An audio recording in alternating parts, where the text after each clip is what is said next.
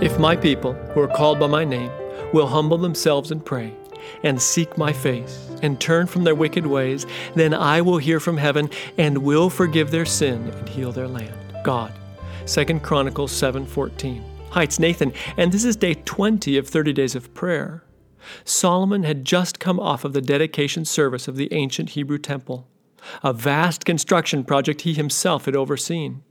Now God comes close to him one night with a special message. In that message, he personally affirmed his faithfulness to Israel and offered this hopeful counsel to his people.